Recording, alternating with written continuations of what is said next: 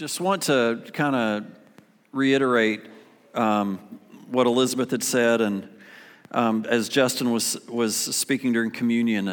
And Matthew 25, we learned in Sunday school that Jesus sees it that when we feed others that are hungry, we're feeding him. He takes what you do with others personally. It's also an actionable thing to measure whether or not we're following Christ. Because before in that scripture, Matthew 25, it talks about sheep and goats and how sheep follow, goats don't. But I want to encourage you to be a part of a small group, and you young people, college career age, we've just had one to start this last week on Wednesday nights. It's going to be awesome. I want to encourage you to come out and help us build it. I know that you're looking for something to be a part of, and this is going to be a group that's going to grow spiritually as well as relationally. That's what their heart is toward relationships. But we've got also John and Judy's small group meeting tonight. If you need more information, ask when we get done today and get to be a part of something, because I want to tell you something that you miss. We were in small group today, and Elizabeth was talking about Matthew 25 and about sheep and goats, and she said to Adam Ross, who, by the way, was our harmonica player this morning. Is he not awesome? So not to toot our own horn, what other worship team has a harmonica in it? I'm sorry, I think we're pretty cool. It was awesome. We did that last song, Victory in Jesus and Happy Song, just to be able to let Adam kind of out of his box. But Elizabeth said in Sunday school this morning, she said, Adam, I bet you're an expert with sheep and goats because your son Asher talks about these animals all the time. And Adam's like, expert about goats? Well, we let that go. So Elizabeth gets to talking, and Adam finally says, well, I've got to say, I did have a goat in college. 5 roommates and a goat. In the city limits, that goat rode in the back of a police car. They had to get rid of it. They named it Nathan Scott. It's not Nathan Scott, but Nathan Scott Phillips. Was it Scott? Nathan Scott. Was it after One Tree Hill? He's trying to tell the story, and I cannot get past the fact that he named the goat. And how did you get the name?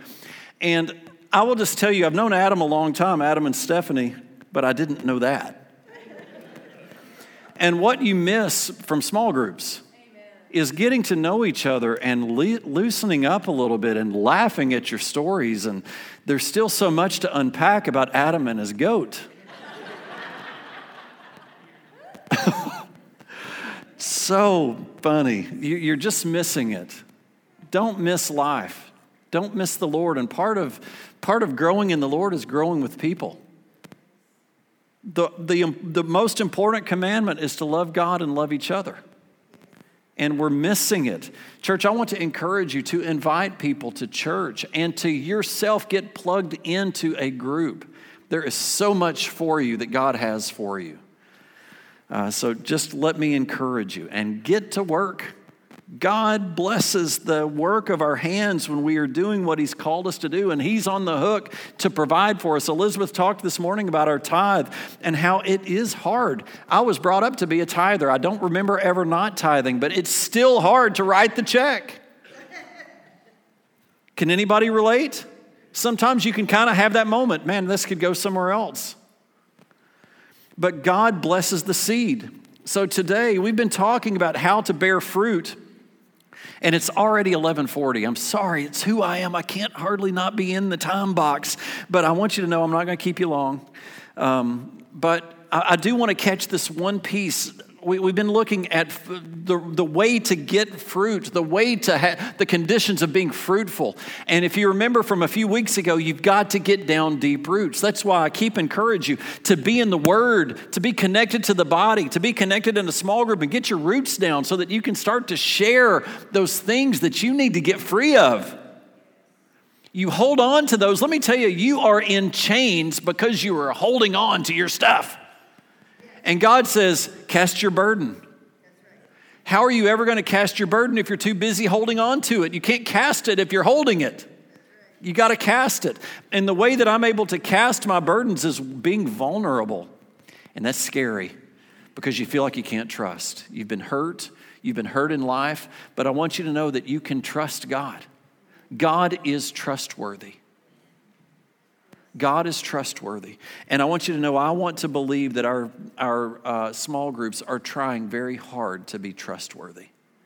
You're going to share your information with me. You're going to be able to trust me with it. And we're going to be able to get through it. And I'm going to be able to share my heart with you. And you're not going to judge me because of what I share with you. You're going to help me. If we sow judgment, you know what we get? We get judgment. If we sow mercy, do you know what we get? We get mercy.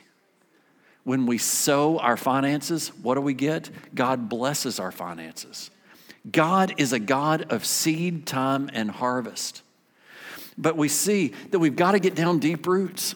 Number 2, I got to get the weeds out. Last week we talked about what are weeds and how do we get the weeds out. Today, and I'm just going to touch on this. We'll dive back into it next week. I got to cooperate with God's pruning. God's a pruner.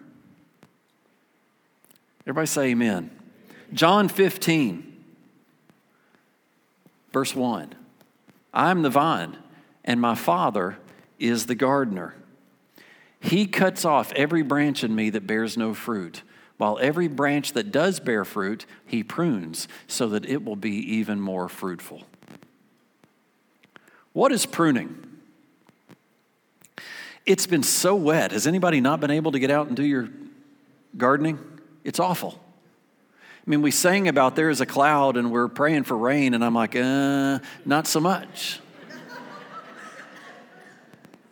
We're praying for God's rain. We're praying for God's spiritual move to be able to bring forth life, in our marriages, in our finances, in our jobs, in our kids. But pruning is cutting off dead branches. But that's not it. It's not just cutting off the dead. It's even cutting off the living. Does anybody see that? Cuts off the branch that bears no fruit, while every branch that does bear fruit, he prunes or cuts back so that it will bear even more fruit. As a gardener, as a farmer, I know that pruning, and I am not a gardener nor a farmer, but I do know that it is absolutely essential for increased productivity. Looking in the world that we live in, CEOs, moms, teachers, business owners, students, it's not optional. If we're going to be productive in our life, we've got to go through pruning many, many, many times. How many knows you pick up stuff that needs to be cut back away? And the stuff that's going well needs to be trimmed up too. I want you to know that the things that I'm strong on need to improve. Not only do the things that I need to let go be cut off, but I need to improve on the things that I'm good at.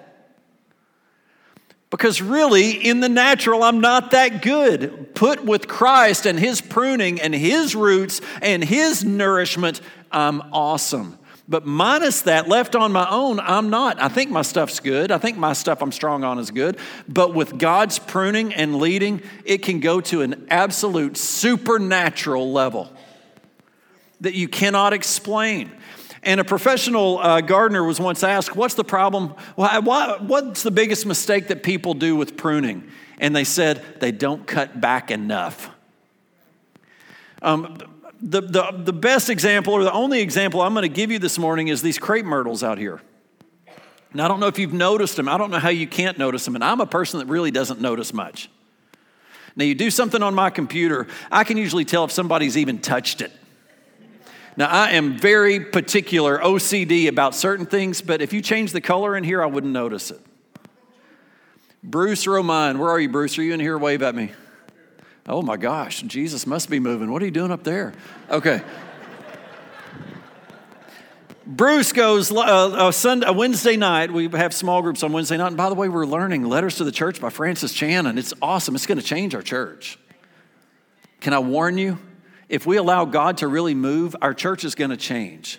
And that's what we're trying very hard to make sure we're a part of, is allowing God to move us. But it was Super Bowl time, and Bruce comes up to me, and I usually am serving the food. I'm help serving the food, and he comes up and says, hey, did you see the desserts?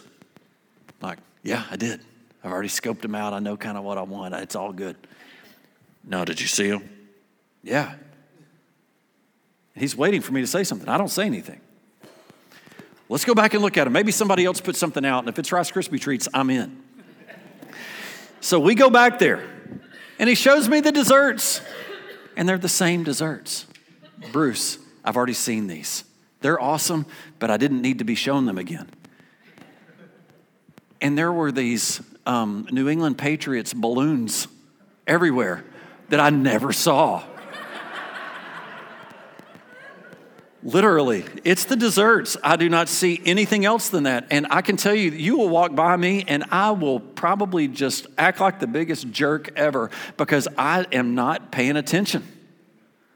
Thank you, Carl.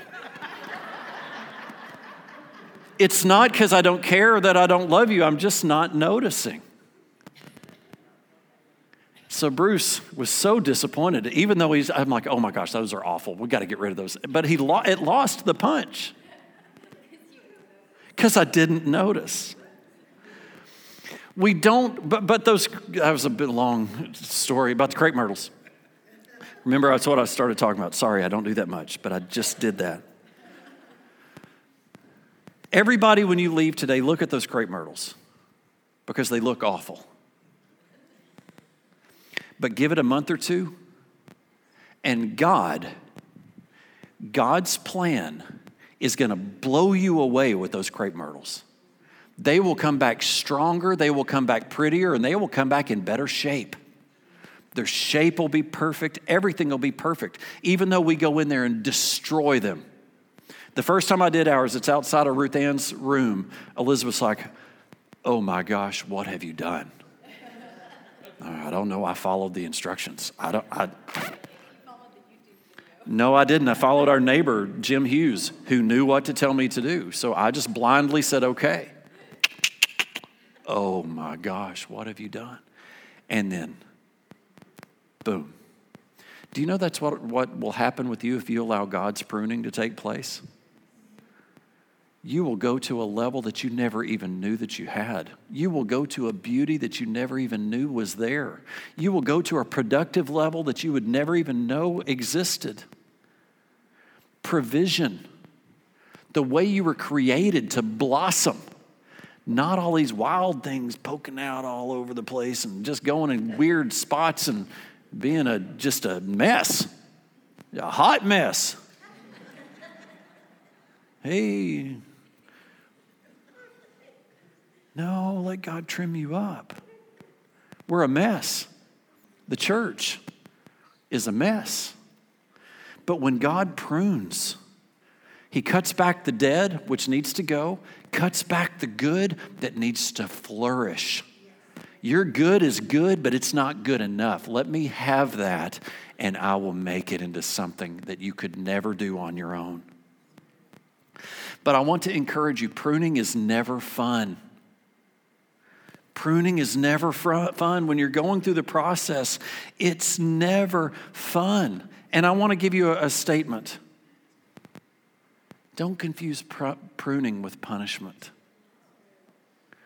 God's pruning is not punishment. God's pruning is not punishment. I'm going to stop right here. I'm going to show you how God prunes. And He prunes through problems, through pressures, and through people. We're going to pick it up right there. We all stand up with me and I want to pray for you. I know that was brief, but we need you to stick around and help us fill these boxes. We need to put our hands to work and to be a part of what's going on back there, not because we physically need the labor, which we do, but God needs to bless the work of your hands.